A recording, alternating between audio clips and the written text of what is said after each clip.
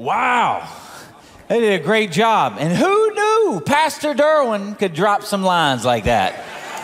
I think it's not fair that he can preach and drop lines. No, but let's pray. Father, thank you so much for your great love for us. I thank you for the gathering of your people that we get to come together to worship you. We also get together to understand how we can engage culture better. And so, Father, I pray that you would give us now ears to hear, eyes to see, a mind to understand how we can engage the world in a way that is healthy, that is gospel-centered, that is missional, that many, many men, women, boys, and girls might come to faith through the way we engage culture so well. And it's in your name we pray. And all God's people said, amen. Well, you know, I know what probably some of you are thinking. You're thinking, my goodness, Hamilton through the eyes of the gospel. Like, really, Josh? What in the world? Well, I hope by the end of June, you will go, oh, okay, that's why. And let me just go ahead and share with you that one of my deep passions in life is to help the church, help Christians engage culture better. Because I would say that in the last 100 years or so, we have not really done a good job. And right now in the 21st century, we are not doing a good job engaging culture well. And so that's the reason why we're going to take June and July each year, and we're going to do cultural engagement series. So in the month of June, we will do our A&E series, which stands for Arts and Entertainment. And then in July, we will do TED series, which are theological educational discourses around distinctives of the Christian faith and how we are to be in the world, but not of the world. And so when it comes to engaging culture well, there are some things that we have to wrestle with. The first thing that we actually have to wrestle with is we need to figure out how we view culture. How we view culture. Now, there are many Christians that they will look at the culture and they'll just say, man, culture is bad. But I want us to know that culture in and of itself is not bad. Now, something happened a few hundred years ago called the Enlightenment. And coming out of the Enlightenment, at some point, the church started to see things in a separatist way. They would divide the secular and the sacred. They would see what happens 6 days of the week, Monday through Saturday, as secular, and what takes place one day of the week as sacred. And anybody who worked for that sacred institution, they had a sacred profession. But I want you to understand that's not what the scriptures teach. Actually, what the scriptures teach from the very beginning, from Genesis 1 all the way through, is that every area of life is sacred in the eyes of God. Just think about individually, we are created as image bearers. God created us in his image. So we have God's divine stamp and fingerprint on our life. Therefore, just our life is sacred because of the dignity and value of being created in God's image. Think about relationally. We are to image God, who is one God in three persons, in all of our relationships. So every relational encounter is a sacred encounter. And then you think about vocation.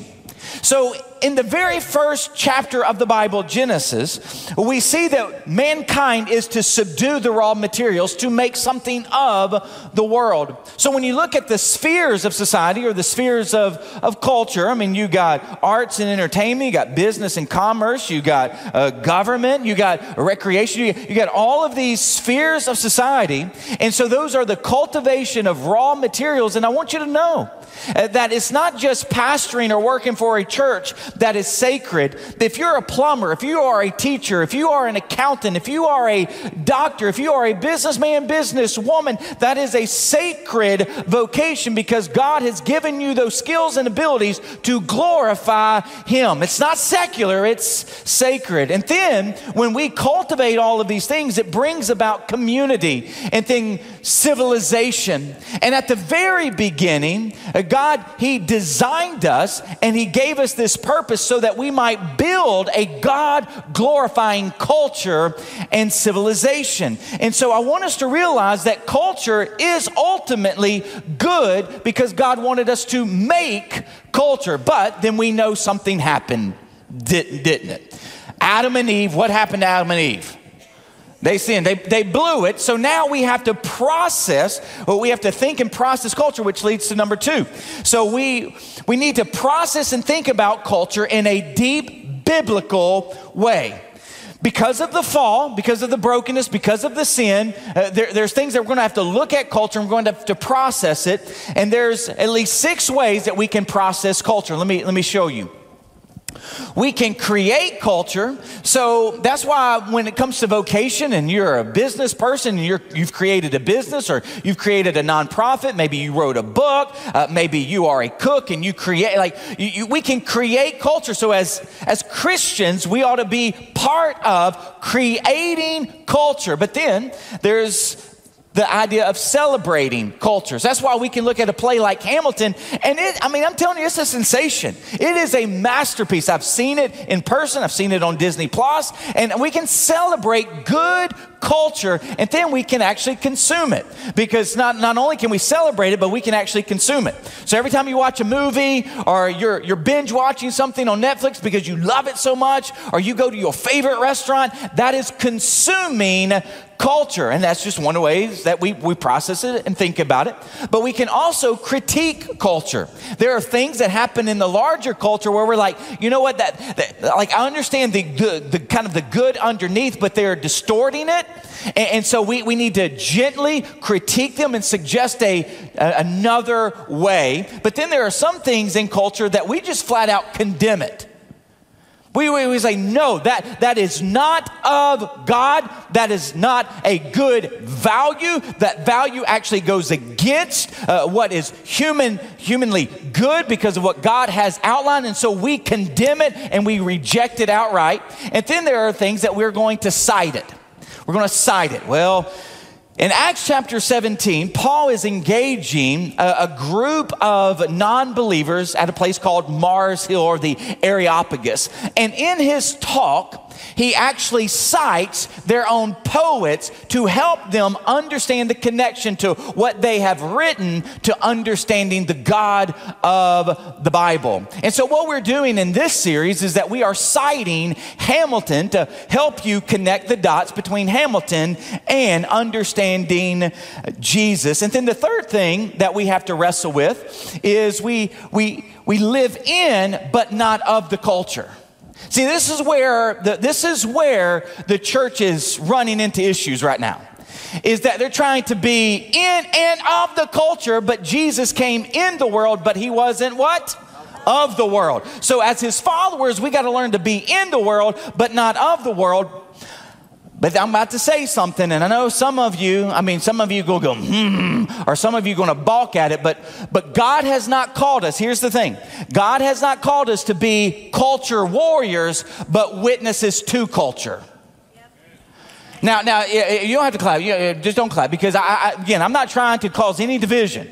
But if you look at Scripture, and I'm going to go a little bit deeper in this on extra takes, but I promise you, if you look at the Old Testament and the New Testament, when Israel was kicked out of the Promised Land and they no longer had their theocracy, and God sent them into Babylon, God did not call them to wage war on the culture there in Babylon. And then Jesus, when he came, the Roman Empire was in charge, and Jesus never declared war on the Roman Empire. And then Paul, who was the greatest missionary who ever walked planet Earth, was a Roman citizen and traveled thousands of miles and never told the church to wage culture against the Roman Empire. So when it comes to living in the world, we are not to be of the world. We are to be witnesses to the world. And so that's why we got to learn to engage culture well. So why Hamilton, Josh? Why Hamilton? Well, I love Hamilton. So it's the selfish reason. I'm just playing. I do actually love Hamilton.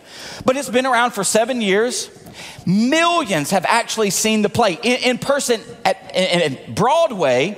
And then that doesn't even include the millions of people that have seen it all over the world. Like my wife and I, we saw it here in Orlando. And then when they put it on Disney Plus, it was the most watched film at that time when they put it on that platform. I love the creativity. It has won every theatrical prize you could think of. 11 Tony Awards, 1 Pulitzer Prize, and it is actually based upon an historical figure, Alexander Hamilton, a founding father of America. And so here's what I want to do. I want to use this cultural phenomena to help demonstrate and teach the church how we can take something so familiar and known in our larger culture and process it through the eyes of the good news of King Jesus. How we can process it through the eyes of Scripture. Now, more specifically, here's what I'm going to shoot to do this morning. And I'm going to put it up here on the screen. I want to take the logic of Lin-Manuel Miranda. So he is the creator of Hamilton. He wrote every song in the play. So I'm going to take his logic in the creation of Hamilton and the celebration of Alexander Hamilton, and I want to use that same logic on what we know of Jesus and see what conclusion we should arrive at if we were intellectually honest. We do live in a society where there are a lot of people, they're not intellectually honest. But what we're going to do today, we're going to use the logic of the creator of Hamilton and his own words of what he wants us to think about Alexander Hamilton. And we're going to apply that same logic to Jesus and to see what kind of conclusion should people come to when they hear all of the things about Jesus. So you ready to dive in? All right, let's dive in and let's look at the lyrics of the first song, Alexander Hamilton. So he starts out and he writes, "How does an illegitimate orphan, son of a harlot, and a Scotsman dropped in the middle of a forgotten spot in the Caribbean by Providence impoverished?" See, now I'm dropping lines like, hey, there we go. "And squalor grow up to be a hero and a scholar." This is interesting, hero and a scholar. You do realize that Alexander Hamilton was not born in the colonies. He was born in the Caribbean, and he was raised in poverty.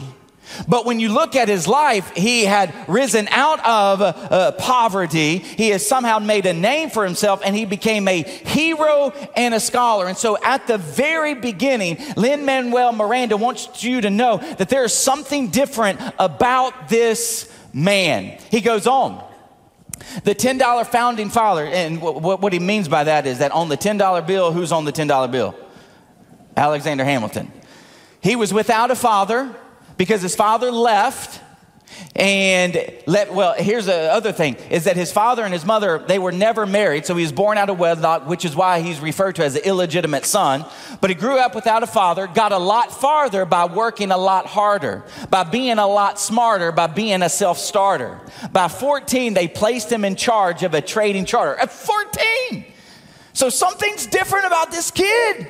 And so again, Miranda wants to draw you into, man, that this is a fascinating story about an individual who, when you look at where he grew up, he should not have gotten to where he was, but he's doing that because he's smart and he's working hard. So we go on.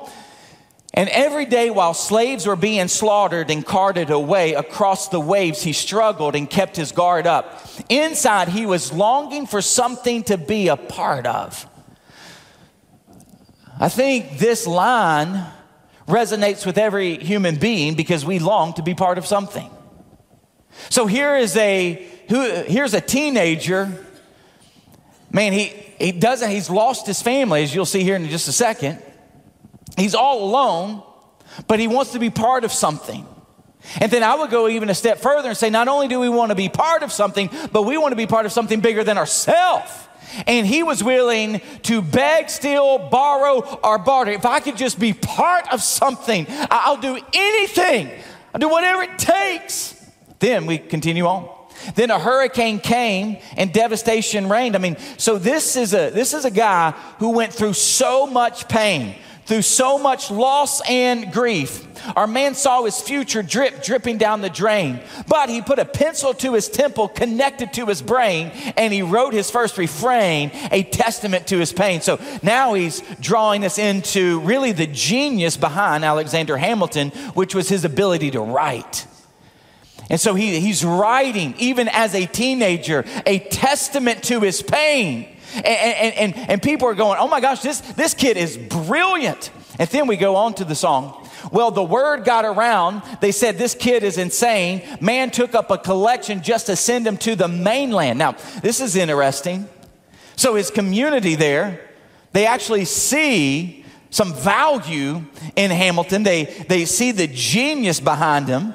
They see the potential of this young man. So they take up an offering. They take up a collection so that they can send him to the British colonies so that he can get an education. But they wanted to make sure that he didn't forget where he came from. And here's what they knew.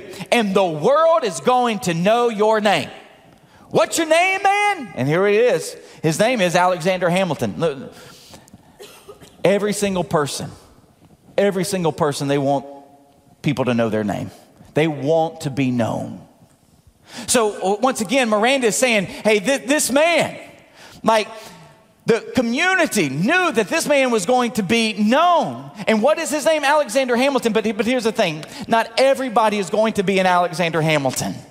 Not everybody is going to have the world know your name. But I got great news today. Even though the world may never know your name, there is a God in heaven who has created you in his image. And not only does he know your name, but he knows how many hairs are on your head or how many hairs aren't on your head. So Alexander Hamilton. And there's a million things I haven't done, but this is so good too. I haven't said this in any gathering yet. He had to do something to make his name known. I want you to understand that the Bible teaches that you don't have to do anything for God to know you. But just you wait. Just you wait. He's got a million things he's got to do. And so Miranda, he's inviting us into, as a play, just wait, of all of the things that Alexander Hamilton's going to do. So when he was 10, his father split, full of it, debt-ridden. 2 years later, see Alex and his mother, bedridden, half dead, sitting in their own sick, the scent thick. And Alex got better, but his mother went quick. So now we get this picture that at 10, his dad leaves, and then not too long after that, his mom dies. And then look at what happens.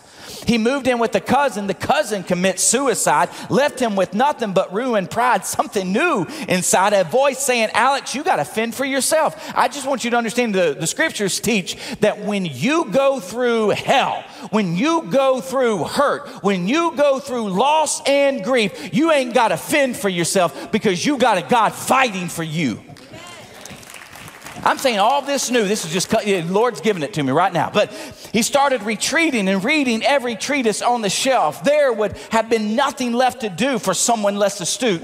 He would have been dead or destitute without a sin of restitution. Started working, clerking for his late mother's landlord. Like, here's what Miranda is saying. There's something special about this young man, because if it was anybody else, they would have died in their state. They would have died in their condition. It was just too much to overcome. But not for Alexander Hamilton. So he's trading sugar cane and rum and all the things he can't afford, scamming for every book he can get his hands on, planning for the future. See him now as he stands on the bow of a ship headed for the new land in New York. You can be a what? So I love this. And again, this isn't the thesis of where I'm going, but I would have loved to preach on the idea of a new land and a new man. Because what Miranda is telling us is that in order to become a new man, he had to go to a new land. See, there's a lot of you, you're sitting in here and you want to be a new man. You want to be a new woman. You've gone through a lot of hurt and heartache and hang up, and you want a new beginning. But I want you to know that the scriptures teach that you ain't got to go to a new land to become a new man or a new woman. All you got to go to is the right person. All you got to go to is the right person. You become a new man, new woman, just like that. In New York, you can be a new man. Just you wait. Just you wait. And then we see this. Alexander Hamilton, we're waiting in the wings for you. We're waiting, like, we're celebrating you, man. Like, we're waiting for you. Do something great. And then here's the kicker right here. This is the main verse, main stanza in this song. When America sings for you. So what Miranda is saying is that when you look at Alexander Hamilton's story, it's not if you will sing for him, it's when you sing for him. Like, that's what he's saying. And why? Well, will they know what you overcame? Will they know you rewrote your game? You rewrote your story. And the world, well, look at this. The world will what? Alexander Hamilton.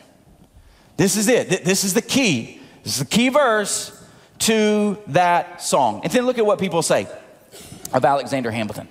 Well, we fought with him. Me, I died for him. Me, I trusted him. Me, I loved him. And me, I'm the fool that shot him. Now, if we took that out of context, I promise you can apply that to Jesus. We fought with him, and Peter tried to fight with him, cut off a guy's ear. And then I died for him. A lot of people in the world throughout the 2,000 years of church history have died for him. They trusted him. They loved him. And then I just want you to know that we all killed him. The Bible says that we, because of our sin, Jesus died. So it wasn't just the Romans and the Jews that conspired together. Yes, in God's sovereignty, he used them, but we all killed Jesus. Now you take that song that Miranda wrote, and you're looking at now this legacy of Hamilton. Do you know what his accomplishments were? He was a clerk, college student, poet, essayist, an artillery captain, a wartime adjutant to George Washington. He was a state assemblyman, a constitutional convention member, an orator, lawyer, an educator. He was the patron saint of the New York Evening Post. He was a foreign policy theorist, a major general in the army. He was one of the principal architects of the founding of the American government. He was the first secretary of treasurer. He was the author of the Federalist Papers. He was a figurehead, an intellectual fountainhead for the Federalist Party, and he accomplished all of this in 49 short years. And so when you look at this song, and when Miranda, when he has created this song, here's his conclusion about Hamilton. America should sing for, celebrate, and honor Alexander Hamilton because his life, works, and legacy helped found and forge a great nation. This is what he invites us into. To sing for him, to celebrate, to honor him. In fact, the author, Ron Chernow, who wrote the book Alexander Hamilton that inspired Lin-Manuel Miranda to create his play, here's what he noted in his book. Today we are indisputably the heirs to Hamilton's America, and to repudiate his legacy is, in many ways, to repudiate the modern world. So again, they're inviting us in to celebrate this man for what he overcame, how he rewrote his game, and that America, if you enjoy living in the land, in this free land called America, you ought to sing for Alexander Hamilton. Now, I want us to turn our attention now to the biography and the historical story of Jesus based upon the four Gospels, Matthew, Mark, Luke, and John. Now, out of these four Gospels, you have two that were eyewitnesses to Jesus. Those eyewitnesses are Matthew and John. Two of them, Mark and Luke, they are not eyewitnesses. They investigated and interviewed eyewitnesses. And they all wrote their accounts somewhere between 30 and 60 years after Jesus' death and resurrection. Not only do they tell the story of Jesus, they actually record the very words that Jesus spoke while on earth. Now, I know what some people would say, well, they're just not reliable documents. They actually are reliable documents. And in our series, in our TED series, the very first week, I'm going to speak to us of why we can hold the Bible in authority and why they are reliable. But I'll just give you one reason right now. What reason did they have to write a fictitious story about Jesus? It's not like all of them didn't conspire together and say, let's all write 4 different perspectives of Jesus so that we can become wealthy, so that we can become, bestsellers in New York. They didn't do that. There was no gain for them in writing this story if it was fictitious. In fact, all of these accounts led to the persecution of them, many of them having to give their life. So if they are being persecuted for what they wrote and it's fictitious, don't you think that they would kind of wave the white flag? Whoa, it was just a Harry Potter story. I mean, listen, we don't believe any of this. Like, please stop. Like, they don't. So they're reliable documents by eyewitnesses who claim to see Jesus and hear his teaching. So, based upon their writings, I want to tell you the story of Jesus. According to these writers, Jesus was born of a virgin. Her name was Mary, but most people did not believe that Mary was a virgin that miraculously conceived and gave birth to this boy they named Jesus. So they believed that Jesus was born out of wedlock, that he was an illegitimate son.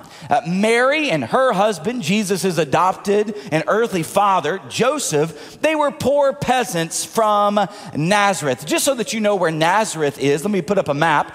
Nazareth is up here in the northern part of this land called Israel. Here is Jerusalem. The reason why I show you Jerusalem is at that time, even today in the 21st century, that is the hub of what goes on there. Nazareth was this podunk town. Like, in fact, Nathanael, who would eventually become one of Jesus's followers, when he heard that a potential Messiah was here and he came out of Nazareth, here's what Nathanael said. He said, "Can anything good come from there?" Meaning, man, only country bumpkins come from Nazareth. Rednecks, people who love NASCAR and chew tobacco and spit. That's all. That's where they come from. They come from Nazareth. Now, we don't know much about Jesus' childhood. We really only have 2 recorded incidents. The one was early when he was born. Herod heard that there might be a Messiah that was born, the next king of Israel. And so, because he's insecure, he issues this command that all of the baby boys 2 years of age and under, they need to be slaughtered in Bethlehem. Well, Joseph is warned by an angel in a dream that you need to flee. Take Mary and Jesus and flee to Egypt. So they do. They flee to Egypt. They spend a couple of years in Egypt. So we have that record. But then the only other recorded incident that we have of Jesus' childhood was when he's 12 years old. And that is actually found in the Gospel of Luke. Joseph and Mary, they went with a caravan to Jerusalem for the Passover festival. So as they're packing up, getting ready to leave, and Dally Jesus is playing, and they're like, okay, he'll come with the friend, or he'll come with another set of family members or whatnot. And so they leave Jerusalem, and about a day later, they're like, where's Jesus? And they've lost Jesus. And so they go all over the caravan going, have you seen Jesus? Have you seen Jesus? And they're like, no, we haven't seen Jesus. And so they hightail it back to Jerusalem. And they start going to family houses and friends' houses. And like, did we leave Jesus here? And they're like, we haven't seen Jesus. 3 days pass in Jerusalem. And they finally find Jesus in the temple talking to teachers and elders, listening to them and asking questions. And so when Mary runs up to Jesus just like any mom would and like, you scared us to death. Where have you been? All that. You've probably seen that. Here's what Jesus tells his mom. Did you not know I had to be in my Father's house? Like, I could have saved you a lot of trouble, woman, if you would have just looked for me at my Father's house. Not my friend's house, not our family's house, my Father's house. So that's the only record we have of Jesus from his childhood. And so the gospel writers, they actually pick up Jesus' story when he's about 30 years of age, and he launched his public ministry as a rabbi and teacher. Now, by this time, Joseph, he has we think that he has passed because he's no longer in the picture. So it's just Jesus, his mom, and his siblings. Now, the problem that many have during this day when Jesus shows up as a rabbi and teacher is that he had not been to seminary. He had not been to rabbi school. So they look at Jesus and his family and that his dad was a carpenter. And he's like, you need to stick to being a carpenter. You have no business being a rabbi, a teacher. You haven't even been professionally trained. So they had a problem with Jesus in his teaching. But people were mesmerized by his teaching. In fact, listen to what Matthew writes. When Jesus had finished saying these things, when he had finished teaching, the crowds were amazed, for he taught with real authority, quite unlike their teachers who taught religious law. So he's a fascinating, a widely respected teacher because he's not doing what all the other teachers, he's teaching in a quite different way with authority, with conviction. Now, what did Jesus teach? What did he teach? Well, I'm about to put a series of slides up of what Jesus taught from his own words. These are not topics that Matthew, Mark, Luke, and John gave commentary on. No, these are the red letter words of Jesus. They are penning these words down and they're saying this or these things are what Jesus taught. So here's what Jesus taught in his 3 years of ministry. He taught that he came to fulfill God's promises. That when you look at the Old Testament, and God issued all of these promises to his people, Jesus is the fulfillment of those promises. He came to proclaim good news. He came to proclaim good news to the poor, to the oppressed, to the marginalized, to the sinner. He has come to proclaim the year of Jubilee. And then he taught that people need to repent of sin. That every single one of us, we are sinners by our very nature, and we need to repent. We need to change our mind, and we need to tune our heart. He taught that he has power and authority to forgive sins. So in Mark chapter 2, he's getting ready to heal a lame man. And you have some religious leaders, they're really upset because they hear Jesus say that he's going to forgive this man of his sins. And they're like, only God can forgive man of his sins. And Jesus is like, well, basically I am him. And just so that you know I am him, let me tell this man, hey, get up and walk. This guy gets up and walk, which validates Jesus's authority to forgive that man of his sins. And then he taught that the kingdom of God had come. That when you saw him, you saw the inbreaking kingdom of God. You saw the rule and reign of God in flesh on planet Earth. He taught that his followers are called to represent the kingdom of God. This is found in the Sermon on the Mount. He elevates the game too. He says, well, you've heard it said, don't commit adultery. But I say to you, anyone who looks lustfully at a woman has committed adultery in his heart. I mean, he elevated the game. And so what he's telling his followers, like, if you're going to follow me, you got to elevate your game. And then he taught his followers are called to make disciples of all nations. So from every tribe, every nation, every tongue, every people group, I want you to proclaim. I want you to be my witnesses all over the world. He taught people how to pray, how to communicate, how to commune with God. He taught about the Father and the Holy Spirit. So he taught in John 3 that God the Father so loved the world. He taught about the Holy Spirit, how the Holy Spirit is the comforter, how the Holy Spirit is the guide for his people, how the Holy Spirit is going to convict the world of sin. Jesus taught that he was the Messiah, the anointed one. So in Matthew 16, Jesus is asking his disciples, who do people say that I am? And so they're like, well, some say that you're Elijah, some say that you're John the Baptist. And then Jesus says, well, who do you say I am, Peter? And Peter says, well, you are the Christ, the Son of the living God. And you know what Jesus says to him? He responds and says, Simon Bar-Jonah, only God in heaven has revealed that to you, because flesh and blood would not have revealed that to you. So what he's saying is, what you have said, ding, ding, ding, ding, you are right. He also taught that he was God in flesh. So he taught people that if you see me, you see God. He taught that he had come to seek and to save the lost. He taught he had come to give his life a ransom for sinners. In other words, sinners have a debt that they owe to God that they cannot pay. And so Jesus says, I have come to pay the ransom, my life for yours. Jesus taught that those who are weary and heavy laden, you can come to him. So if you are weary and heavy laden by religion, you can come to Jesus for rest. If you are weary and heavy laden from life, your hurts, your habits, your hang-ups, if you're weary and heavy laden, you can come to him for rest. He taught that he had come to save the world, not condemn it. Why? Because the world already stands condemned.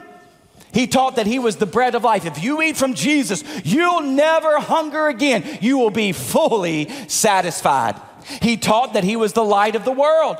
He taught he was the gate for the people to be saved. He taught that he had come to give new abundant life. That Satan, he's the thief who comes to steal, kill, and destroy. But he is the good shepherd come to give you new life. And not just any kind of new life, but abundant, full life. He was the good shepherd that lays down his life for his sheep. He also taught that he was the resurrection and the life, that he was the way, not just a way. He was the truth, not just a truth. And he was the life, not just a life. He taught that he came to die for the sin of the world and be raised on the third day. And then he taught that his kingdom was not of this world. That's one of the reasons, once again, why we should not be culture warriors, because this isn't the kingdom of God. All right, so anyways, I diverted, sorry. He also taught, you see, he taught a lot, right? He taught that those who reject him will spend eternity separated from him in hell. So Matthew 7, here's what he says, not everyone who says to me on that day, Lord, Lord, will enter the kingdom of heaven, but only he who does my Father's will. He also taught, for those who do believe in him, they are born again, becoming part of his new creation. He's talking to Nicodemus, a religious scholar of the day. And he's telling Nicodemus, who is quite intrigued by his teaching, like, Master, like, what do I have to do to be saved? He's like, well, you must be born again. And so Nicodemus is scratching his head. Well, how can I re-enter my mom's womb and be born again? Like, no. Like, Nicodemus, I can't believe you're a teacher of the law. You know all of the scriptures, yet you don't know this. No, you need to be born spiritually anew. And then Jesus taught that he's coming back for his people. Don't let your hearts be troubled. I go to prepare a place for you. And when I'm done, I'll come back for you. But not only does Jesus have a robust teaching ministry, he also has an extensive healing and community-oriented ministry. He healed the lame, the mute, the deaf, and the blind. He even put an ear back on a fella after Peter chopped it off. He healed lepers and many who were sick. He cast out demons. He raised the dead. He walked on water. He calmed a raging storm. He turned water into wine. He fed multitudes and thousands of people with just a handful of loaves and a few fishes. He elevated the oppressed and the marginalized. He honored women and children and elevated their dignity and worth. He engaged people that were considered at that time unclean and sinners. And the result of his teaching and preaching and healing and community-oriented ministry, he actually became well known throughout the region. Look at what Matthew and Mark say. People went out and spread his fame all over the region. And news about Jesus spread quickly throughout the entire region. I mean, like, so this is the messianic rock star. He's come. However, not everyone appreciated Jesus' rise to fame and prominence. I mean, he's drawing large crowds. He's threatening the religious institution. He's challenging the status quo. He's threatening their loss of power and control. And so as a result, he generated a lot of enemies. People would publicly challenge him. They would try to get him to misspeak. They conspired against him. They actually lied about him, trying to destroy his reputation. He even was betrayed He was arrested, beat, crucified on a criminal's cross. He was treated as a criminal. But here's where the story of Jesus takes a different turn. More so than any other person in the history of the world. Because when you look at Matthew, Mark, Luke, and John, and you look at the other five New Testament writers and most of their recipients, here's what they believed. They believed Jesus didn't stay in the tomb but rose from the dead. That's what they believed. And so they believed that Jesus' resurrection from the dead signified that he was who he claimed to be. Signified Jesus' power over death, over hell, over sin, over Satan.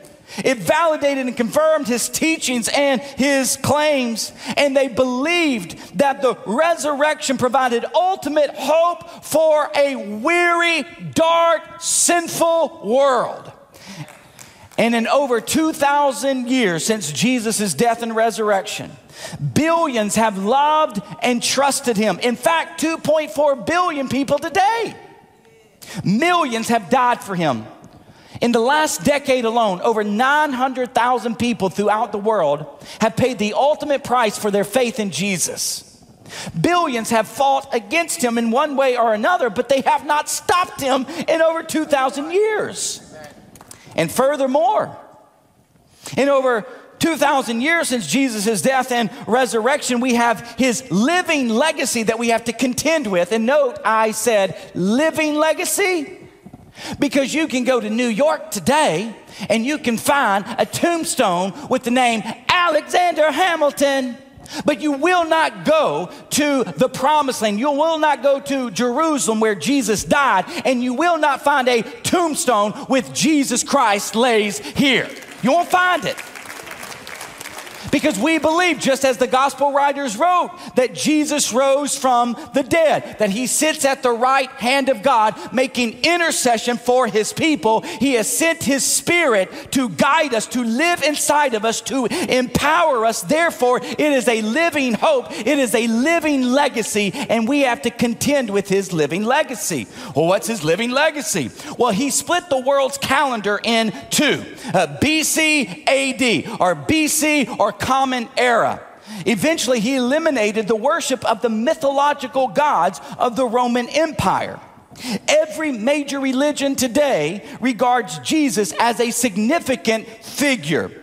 He founded schools, hospitals, orphanages throughout the ages. He cared for the least of these. He elevated the marginalized and oppressed. He sanctified life. He elevated the way many see women and children. He was the most powerful force at abolishing slavery. He dignified all kinds of work. He spurred on innovation like the Gutenberg press. He was the catalyst for the scientific revolution. He gave birth to the most charitable givers the world has ever seen. He provided power to unify us in our diversity. He paved the pathway for individual rights and freedom. He had more written about him than any other person in history. He had more songs sung about him than any other person in history. He has impacted societies, cultures, and governments, and he's made cities safer, healthier, and more stable. Listen to what Rodney Stark says in The Rise of Christianity.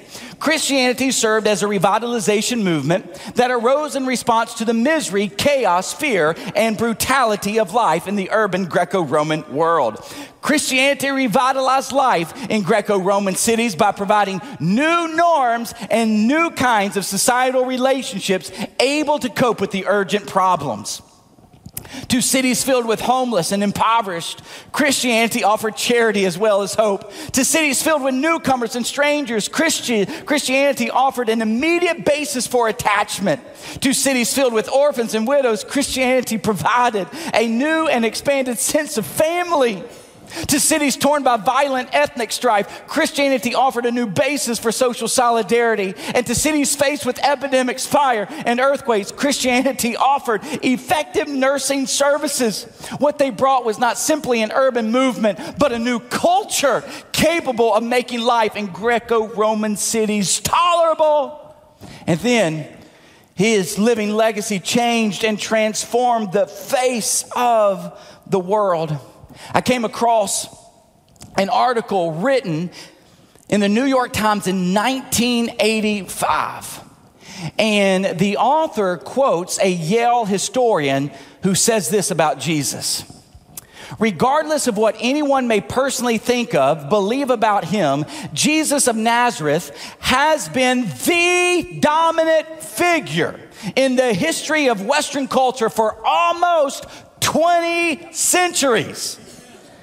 Now, I know what some of you are thinking, because I'm trying to put myself in your shoes. Well, there's a lot of negatives that have happened in the last 2,000 years, though. Yeah, I get it, and I will give you that.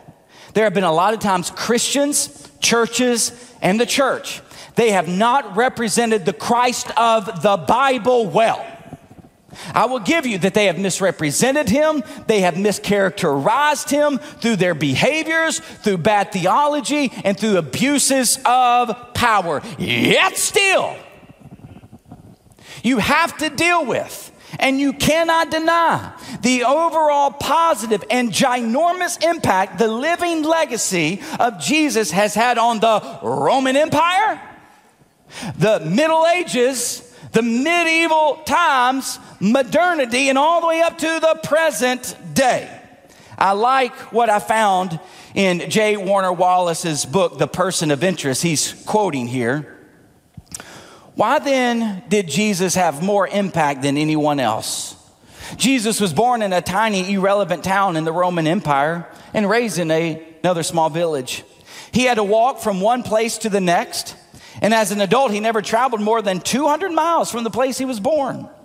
He had none of the resources people have today that make an impact. He had no social media platform. Praise God. I'm just joking. Sorry. No podcast audience, no clever videos, and no website. He didn't even have resources people used in the first century to make an impact. He never ruled a nation, never held a political office, never led an army, never wrote a book. His family was insignificant. The locals thought he was an illegitimate son. His mother was a poor peasant, and his father couldn't afford much. Jesus didn't have an expensive education, never married, never had children, never owned a home of his own, and he didn't possess much more than the clothes on his back. As an adult, his family was suspicious of his ministry, a work that ended after just 3 short years. Public opinion turned on him. Most of his followers abandoned him. One disciple betrayed him. Another disciple denied him. He was rejected by the religious. He was hunted by the powerful. He was mocked and unjustly persecuted by his enemies. He suffered an unfair trial, was publicly humiliated, brutally beaten, and unduly executed in the most horrific way. Even then, a few of his followers who did remain had to take down his body and put it in a borrowed grave. Yet this is the man who changed history. He inaugurated the common era and forever transformed the most important and revered aspects of human culture. And here's the question that he poses. How is it possible that a single man, a man like Jesus, could have this impact? I want you to sit on that one. And if you are having organic, natural, good conversations with friends and family members and colleagues that are far from Jesus, pose that question in an honest way. How is it possible that this man single-handedly could have this impact? So it is in light of this question, and to taking into account the life, the works, and the living legacy of Jesus, and applying the same kind of logic that Lin-Manuel Miranda applied to Hamilton in his characterization, his depiction, and celebration of him. Here is the conclusion that we are forced to make about this man called Jesus from Nazareth. And here it is. The entire world, people from every nation and tribe and tongue, should worship Jesus of Nazareth because his life, works, and living legacy, his death and resurrection, single-handedly gave birth to new creation. That's the conclusion. Listen to this. Applying the same logic to Jesus of Nazareth, that Miranda applied to Hamilton. Jesus just doesn't deserve a song, a play, or an attaboy. Jesus demands our ultimate love, devotion, and allegiance. Anything less would be a devaluation and a disregard for who he claimed he was, who he is, and who he always will be. What's his name, church? Jesus. His name is the name that is above every name. It is Jesus that every knee will bow and every tongue will confess. It is at the name of Jesus the righteous run into his name and they are safe. It is his name that we love. It's his name we trust. It's his name we are devoted to. It's his name that we worship. His name is Let's pray. Father, thank you that we have a God in heaven that loves us so much that sent his one and only Son, the King of the cosmos, to redeem us, to ransom us, to save us, to forgive us, to give us a new heart and a new life, to make us your people, a people from every tribe, every nation, every tongue, every people group. We actually do thank you for men like Alexander Hamilton that you used in a common grace way to help forge and form a great nation. But he pales in comparison. He's not even worth being mentioned in the same sentence to our King. And so I pray that just a message like this would deepen our faith in Jesus. A message like this would give us just confidence to just have a conversation with someone who's watched the play Hamilton. But to get them to think about the impact of Jesus.